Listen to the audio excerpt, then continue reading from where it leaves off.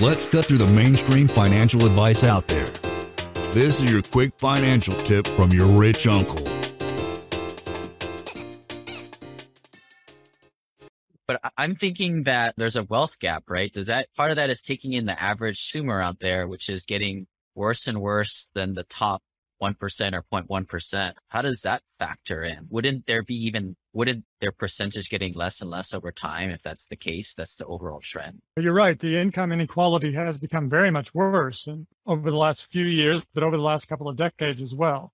If a lot of wealth is destroyed, a lot of that wealth will be wealth belonging to people who have more than $1 billion. But at the same time, if that's the case, then it might not be so terrible, because someone who has $15 billion is probably not going to spend a lot less money than when he had $20 billion.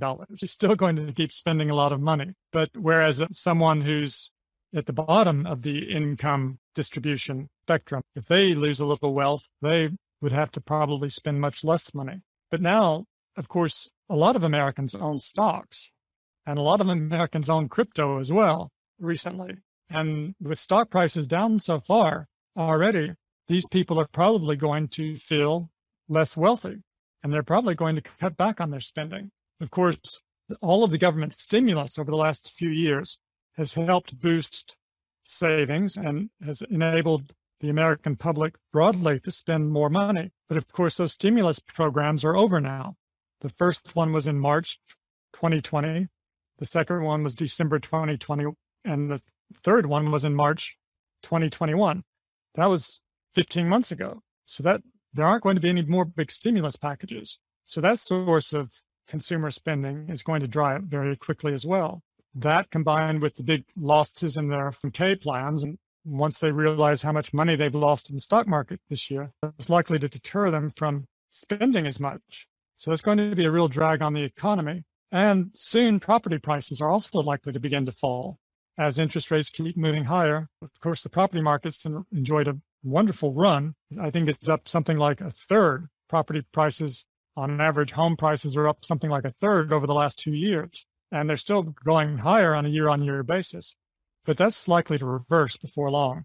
The Fed has just now started tightening interest rates, and they're going to keep tightening rates. They increased the federal funds rate by 75 basis points last month, and they're expected to increase another 75 basis points at the end of this month. And they're likely to keep increasing the federal funds rate every time they meet through the middle of next year. So the federal funds rate now it's in a range between 1.5% and 1.75%. But by the middle of next year, it could move up to 4.5%. And if it does, then the 10-year government bond yield is going to be at least 4.5%. And mortgage rates are going to be significantly higher than that.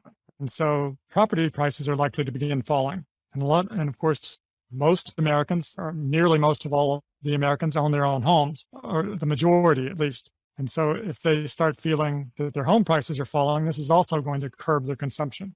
Right. And with the Fed increasing, the Fed inflation rate now has shot up to 8.6%. This is CPI headline numbers. The core numbers are lower, but they're still well above the Fed's 2% inflation target. So the Fed's going to have to keep hiking the federal funds rate and pushing interest rates higher. The Fed's mandate is stable prices and maximum employment. Well, employment's extremely low, 3.6%. The Fed's going to have to concentrate on bringing down the inflation rate. Now, inflation is driven by supply and demand. If there's too much demand and too little supply, then you get rising in prices. And the Fed can't do anything on the supply side. The Fed can't go out and drill more oil wells or plant more wheat. They only can operate on the demand side. And so what that means is they have to make demand go lower if they're going to bring the inflation rate down. And the only way they can bring the demand side lower is by increasing interest rates so far that they throw millions of Americans out of work and also destroy a lot of wealth by making the stock market and the property market fall. That makes demand lower. By making demand lower, that makes inflation lower. And so that's what they're intending to do now.